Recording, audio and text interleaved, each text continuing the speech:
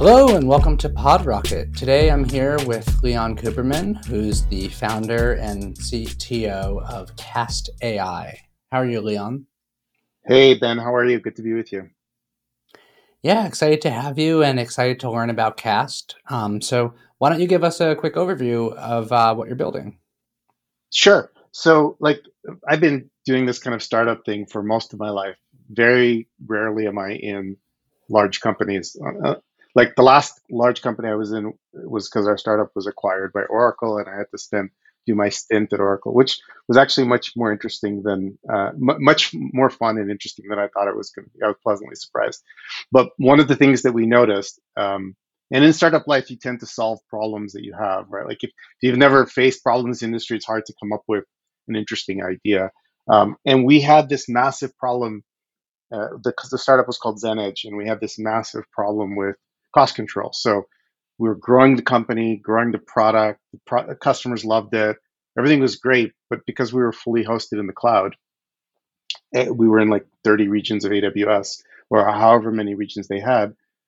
Every large customer we'd on board, the bill would spike, and then I'd have this massive disagreement and argument with my CEO about why the bill's growing, and I honestly I had no answer. So while we were pretty successful on the product side and the customer side, the investor side, and the acquisition, we failed miserably on cost management. And then I saw this pattern a bunch of times in the industry.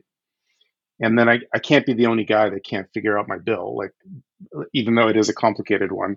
And then we had this vision to say, all right, what would it take to solve this problem for all customers? And so we came up with this platform based on three basic principles. And I'll tell you quickly what they are. Like the first one is the world is moving to containers. Like for those in the audience who are unfamiliar, containers are like the smallest kind of unit of computing that fit into kind of cloud compute.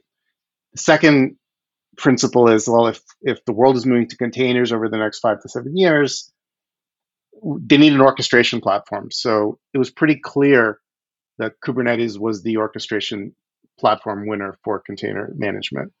And then the third principle, which is kind of maybe the most controversial, is if those first two things are true, we do not have enough engineers in the world to manage all of these complexities of cloud infrastructure and containerized management. We need containers to be autonomous. We need them to run automatically in Kubernetes. And that's the vision for Cast. We want to make Kubernetes an autonomous platform. And we're starting with cost control as the first pillar of functionality that we're helping customers with. And that's what the platform does today. In a nutshell, customers that come to us that already run Kubernetes clusters sign up, they go through a small process, and they're able to see that they can save somewhere between 30 and 80% of their bill almost immediately. And then they can onboard themselves, or we help them with it, and they start saving right away. Got it. So a bunch to dig in on there. I mean, I really like that idea of the kind of three core principles and building the company and the product based on, if you believe in these principles, then it's very clear that there's a need for a product like this. The first thing I'm curious about is you said, like, typically when someone starts using Casts, you can find 30 to 80% savings right away. Like, what are some of the typical low hanging fruit you find in customers' applications that are just like can very quickly be fixed? Yeah, there's like a bunch of these wells of waste, I call them. So the first one is human bias in the types of infrastructure you choose. Like you as a DevOps engineer are used to, I'll just use an AWS, M5 extra large instances. You've used them for the last 3 years. You're happy with their performance. You're not going to use anything else. Well, that's a bias that a computer won't have. We're going to choose the best infrastructure for the job at the best possible price. So that's kind of like infrastructure choices, one bucket. The next one is Kubernetes does a really bad job. It's a very fair platform, which means if you've got 10 computers in your cluster, your workloads are going to get spread across 10 computers. Well, you might not need 10 computers, right? So it does this even spray. And so bin packing is a really big problem for customers. They don't pack their workloads insufficiently, and they leave a lot of waste on every single server.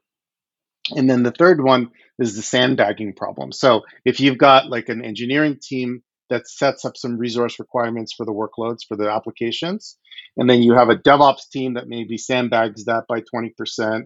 And then maybe you have an SRE team. Like no one wants to get woken up in the middle of the night. Like that's so everyone sandbags, and then you end up with 3x the capacity. So you're asking for 16 CPUs for an application that needs 3 CPUs or something along those lines.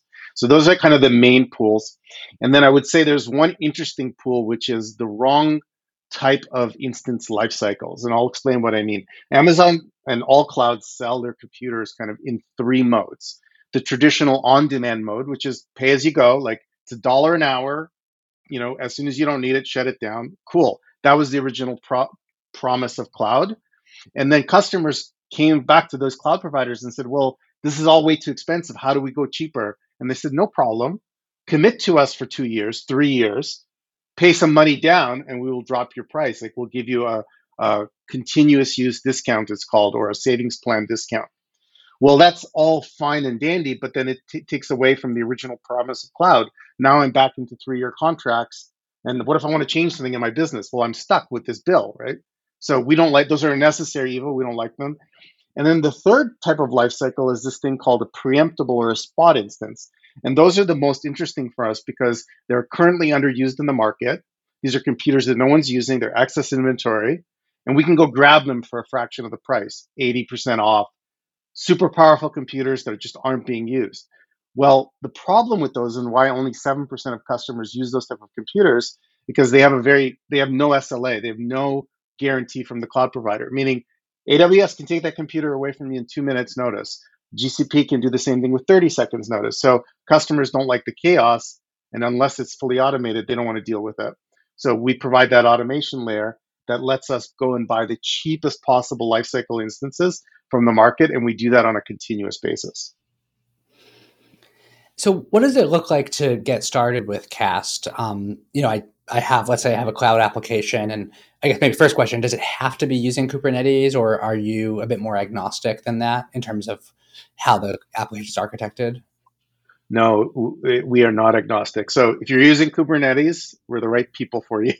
If you're not using Kubernetes, then we're the wrong people for you. And it's a very black and white thing. Like we're going to spend the next 5, 7, however many years this journey is, just making this one particular platform as automated as possible. Why only focus there, Ben? Because I believe that everyone's going to be there anyway. We're just going to meet customers where they're going to end up in 5 years. Got it. So I have my Kubernetes application. What's the process look like to get started with Cast? Yeah, well, the first piece is free. Like you just go to the website, you sign up, you run this small agent. It's a read-only agent that installs into your cluster. And then within 5 minutes, you get this big report back that says, all right, here's where all your waste is. Here's what we would do differently. Here's your cost allocation. We have this beautiful visualization across all your teams. So Kubernetes is a really good multi-tenant system, meaning you can have multiple service teams in the same cluster sharing infrastructure. So we say, here's all of the cost structure between all of your components and teams and how it all breaks down to the lowest level. And then you don't have to do anything. Like you can just take that report and implement it if you want. Or you can say, yeah, I want to try this automation. And you move to what's our phase 2 of our platform, which is you onboard our read-write permissions, right? So we create a set of permissions to actively manage your Kubernetes cluster. And then that's it, basically. That's all you really need to do to get started. And there's kind of 2 modes of optimization, a slow roll optimization or an immediate optimization that gets you all the savings over a 10-minute period. And it's your choice of which path to take. Got it. And so you make these recommendations into what I can do, and then it sounds like you automate the implementation of those recommendations. Is that accurate? And can you do those automations regardless of whether I'm on Amazon or Google or wherever my application is hosted? You can implement these different optimizations and automations. Yeah, and that's probably the difference between us and most 99% of cost optim. Most other folks give you a report and Bob's your uncle, see you later.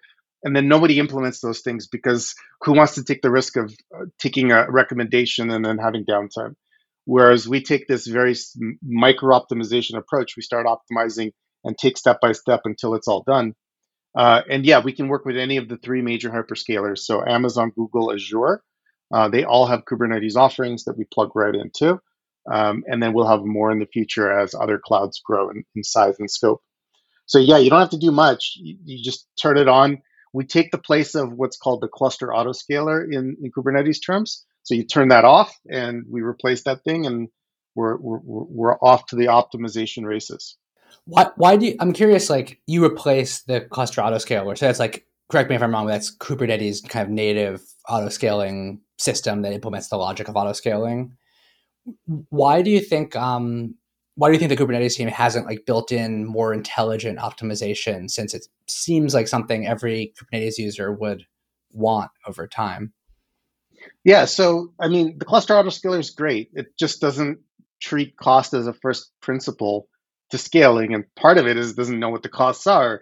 It's a pretty dumb engine. It knows about computers and node pools. So there are two things. Like Kubernetes is this concept of homogeneous pools, right? So pools of machines that get added to a cluster. That's an anti-pattern from my perspective. There's no reason to do that. There's no reason why you can't mix and match. It's like playing a game of Tetris, right? Like you can take the blocks that you need to fill the puzzle at that moment. There's no reason to take, 8 long bars all of the time when those will create a lot of fragmentation in your puzzle. So I think that the original premise for the autoscaler is flawed in that it's homogeneous. Now there are other open source projects that try to solve that problem. One called Carpenter that AWS is promoting that tries to move in our direction of these heterogeneous mixed instance clusters, and that's cool. Um, and and then the second piece is that the cluster autoscaler does not have the capacity or the capability to do the analysis of where the market trend is going, right? And a big part of this and why it's a SaaS platform is that we're ingesting all of this cloud data from all regions of all clouds, and we're doing forward-looking analysis to see where the market is going, to see if you're likely to get interrupted. There's all these calculations that are. It's just not something that you want to do locally inside of your cluster. Um, we use a lot of compute to do that. Got it. So you're saying you look across all your customers who are using Cast and can kind of be smarter than any one individual tool could be, because it doesn't have that data across the different cloud providers and different applications. Is that accurate? That's Yeah, that's one of them. So like, I'll give you a little bit of our secret sauce here, Ben. The reason why we give everyone a free agent that they can look at all of our recommendations is it's a value for value trade. Like we're giving you a valuable recommendation that you can use anytime. We're also taking your data and we're making it part of our machine learning analysis platform. I'm curious, like any maybe this goes back to some of the things you mentioned at the beginning of the call, like the common sources of waste in an average Kubernetes application. But like, I'm curious beyond those, like any particularly interesting learnings that you've seen from doing data analysis across the pool of all of your customers. Yeah, there are some really interesting phenomenon happening, and I'm actually in the middle of writing a pretty cool white paper about it around. So you're familiar with like Moore's law, like the fact that computing power tends to double every 18 months, and if you back up, it would imply the costs of compute tend to have every, like, if you're not if you're producing in the same way for double the computing capacity, your costs should go down, right? So all of that's true, and I think that Moore's law is about to, based on what we're seeing that's happening in the market, we see there's an inflection point where the Moore's law, it's more like an observation, is about to break because of geopolitical issues. Like, so we have this massive supply chain disruption where automotive chips are just not available, but that's not only automotive. It's like it's bleeding to everywhere, right? So we're seeing cloud inflation for the first time since the introduction of cloud. And it happens in subtle ways differently depending on the provider. So, for example, Google just increased their prices on traffic going in and out of certain regions. Full stop. They just like tripled it. I think it was tripled it in some cases, right? Amazon does it slightly differently, right? Where those spot instances I was talking about, they're becoming more scarce. So the ability to replace them quickly with other types while the market is dry is super important. So we learned a lot going through this holiday season from about November to January when the market was particularly dry and we saw prices edging up. And then sometimes there would be a complete drought at very critical times. And one of the things that I'm super cautious about and passionate about making sure our customers have solutions for is what happens in those times of drought when they absolutely need computers, but those computers just happen to be more expensive temporarily. I'm curious, you touched on a bit kind of some of the gaps in your competition. I'm familiar with a few of the cloud optimization platforms. One of my colleagues used to work at Cloud Health. I know there's like Cloud Scaler, and there's a whole bunch of these tools that um, currently or in the past sought to help people manage their growing cloud bills. I think I know the answer, but I'm curious to hear from you. Like, what's the pitch for how Cast is different, and are there any ways where those tools are actually a better fit? I guess I can guess one is if you're not using Kubernetes, then Cast isn't for you. We've talked about that. But if you are a Kubernetes app, like, what are some of the particular ways where Cast is superior or different from competition? Yeah, so that's a great question. If you're not using Kubernetes, like Cloud Health and Team, like, and all of those guys, and most of them have been acquired, like, over the last several years. So they're all kind of legacy platforms at this point, but they still do a great job. They do a great job if you need to reduce your RDS spend or your EC2 spend. Like they have good rules and heuristics for places where they've commonly seen customers waste money, and that's cool. If you are using Kubernetes, you have a really interesting problem in that you have multiple teams using the same infrastructure. So at the container level, let's say you get a bill for $1,000 for this set of computers. Which team are you going to hold accountable for that $1,000 bill? And like none of those tools have really good container insights. Just even the insights, never mind the self optimization piece, right? So one place where we help our customers significantly is understanding and holding individual services accountable for their spend. And this is where engineers get to learn about cloud economics and understand the best practices of scaling their services in a cost effective way. And then the second piece is obviously, I think what you alluded to is we're moving from the perspective of you can't spend human time, you just need to have computers make these micro decisions. And we do that every 15 seconds. It's very hard for a human being to keep up with those types of optimizations. So one of the things we were talking about a bit before we started recording was the one of the problems that developers and teams building applications face nowadays is vendor lock-in, and people start building on Google or Amazon or Azure, and you get locked in over time, and that can be from a variety of reasons. And I know you have strong feelings about this, so curious to hear your thoughts on kind of why that is a problem, and maybe some of the ways that Cast can be helpful long term in fixing that. Absolutely, Ben. Now you're going to get me started on this rant, but let me try to like summarize it. So uh, clouds obviously want you to stay in their ecosystem. Like it's a natural kind of monopolistic tendency. Like monopolies are worth more than completely open free market enterprises. So there's a couple of things that they do that trap customers. And so some of them are like if you use proprietary protocols, like I'll give you an example. If you choose to use DynamoDB in AWS, right, which is one of their database offerings, versus like RDS, which can have a Postgres flavor or a MySQL flavor that's available anywhere. If you're using DynamoDB, you're pretty much sticking with Amazon from here on out until the end, right? Like you have locked yourself in. The other really interesting, so like I encourage my customers to use open source wherever possible. Like there's no single service that these clouds have that is so irreplaceable that it can't be replaced with a more flexible and transferable service offering. But the one really egregious kind of practice that I see that all three of the major hyperscales perform is the charging of data. Let me explain what I mean.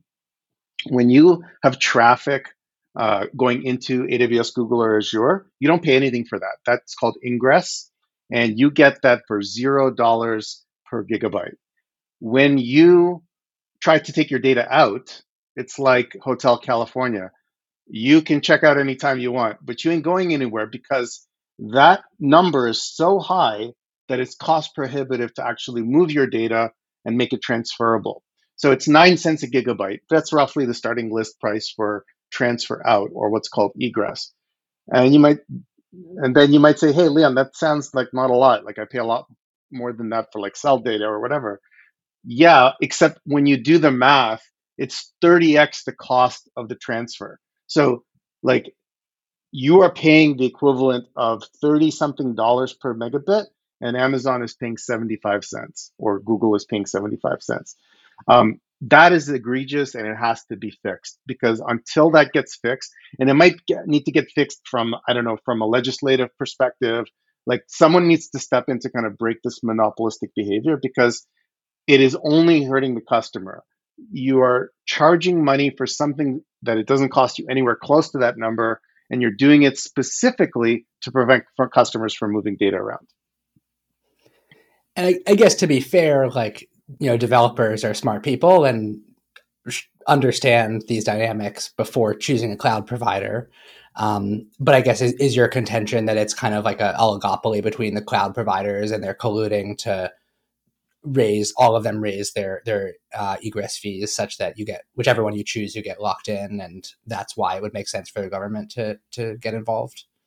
It is an oligopolistic behavior, and until you have a player that comes in that's willing to drop that price to win business, and there's an example of that, but they're not making a huge, like, Oracle is a good example of that, like my former employer. Like, why did they win so much Zoom business back when the pandemic started? Well, Zoom needed to expand like crazy.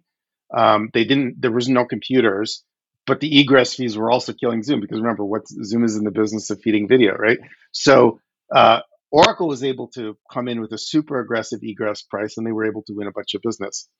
But there isn't enough of that competition to drive prices down naturally. So we either need a super big player to come in, doesn't look like there's one on the horizon, or we need some intervention to say, look, guys, there needs to be some equality of costs on the traffic side. Right. But I guess that's a good point that there's multiple reasons why egress is important. There are some use cases where part of the core use case is to have users download data or stream video or things like that. And then there's the reason why you want egress to just be able to switch clouds. Um, so I guess there are market forces that push providers to be aggressive for the former, like Oracle, but not a lot of market forces that would make any of these players want to allow data to be easily sent from their platforms to another cloud provider. Oracle and Microsoft did another interesting thing where they kind of partnered together to wire their data centers over what's called the layer 2 connection. And the reason for that was they had enterprise customers that said, oh, we want an Oracle database, we want a .NET application. So how do we and we want to host them in the clouds that do those things best. So Azure applications on Oracle databases, and they didn't charge customers for any of that. That was a smart thing that helped the customer, that gave them what they wanted and helped the market overall. Right? And I'm looking forward to seeing more of that collaboration where these clouds can actually work together more seamlessly without worrying so much about the transient nature of customer workloads. Like theoretically, a customer should have workloads in all the clouds. Like why not? Like it only adds resiliency to an enterprise if they can work with multiple vendors.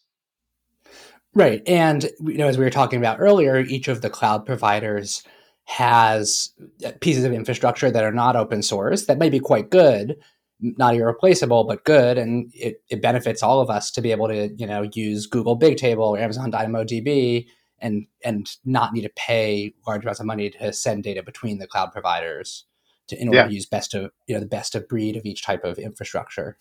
Yeah, that's a really good example. Like I love BigQuery. It's so good for Data Studio and other visualizations. It just makes it so easy to use. But like, am I going to get locked in there? Or like, what happens if I want my Amazon applications to use those? Am I going to be paying a boatload of money to get the data out of BigQuery? Right. It's probably ideal for all the developers in the world if Google and Amazon compete on quality of infrastructure tooling versus just locking you in and then not having as much incentive to make BigQuery an incredible tool because your people are locked in, so they're going to use it anyway.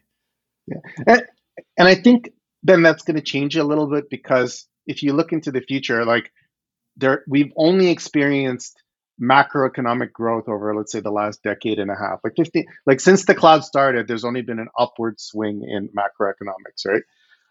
What happens when there is a cost crunch time and there's a shrinking of multiples, which we're seeing now in the market, and then there is a time for everyone to tighten their belts on P&L, right? And so when that happens, there's going to be a real look at cloud migration. Like, does this make sense from a cost perspective? Maybe my old clunky data center is fully amortized and I should stay there.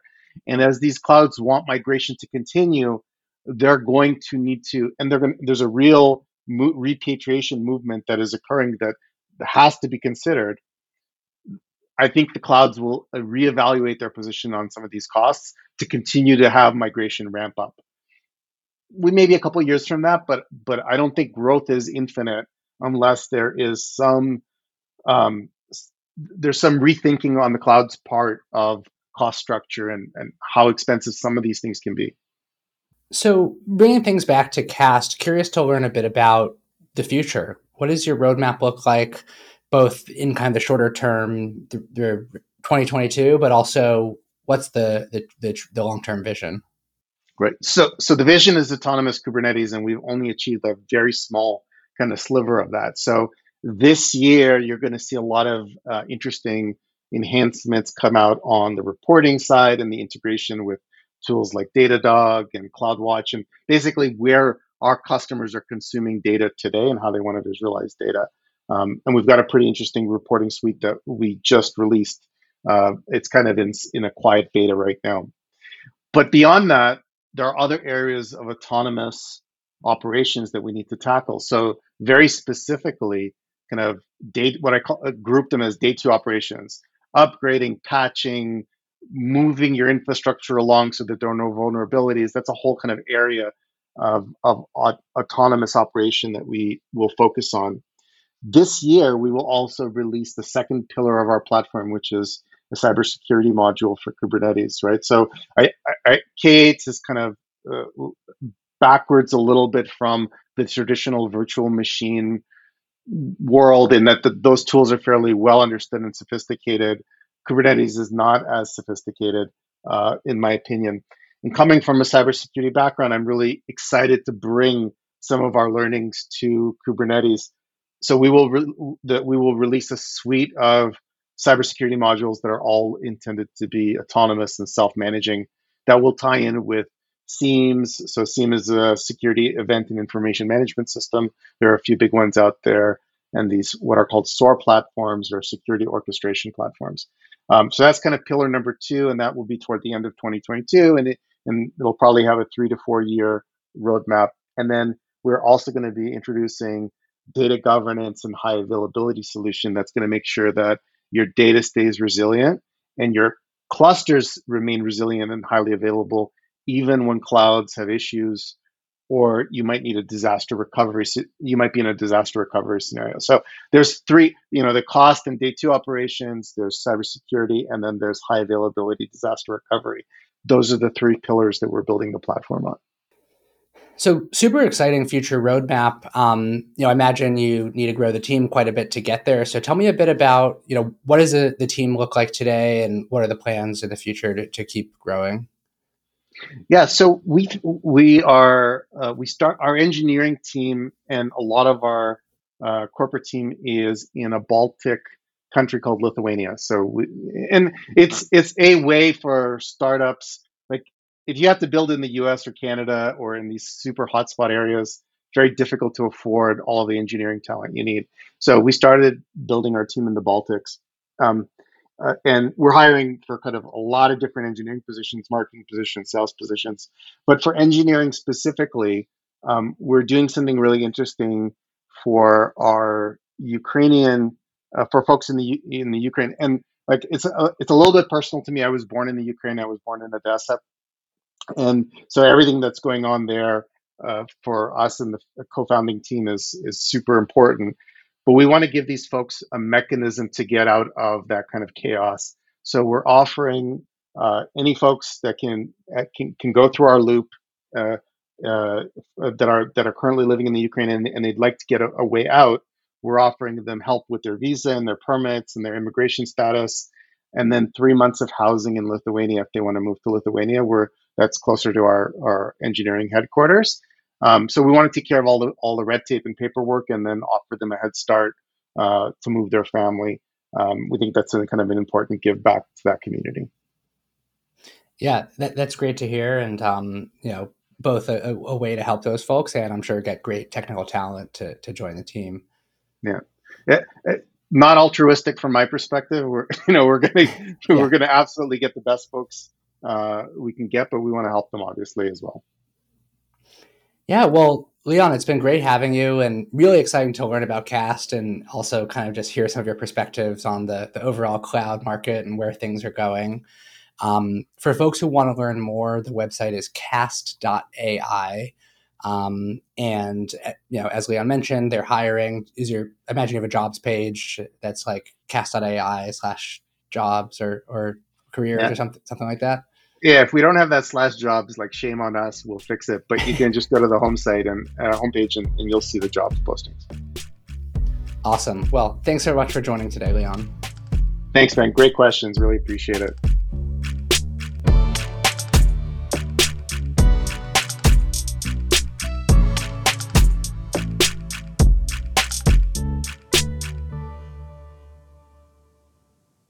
Thanks for listening to PodRocket. You can find us at PodRocketPod on Twitter, and don't forget to subscribe, rate, and review on Apple Podcasts.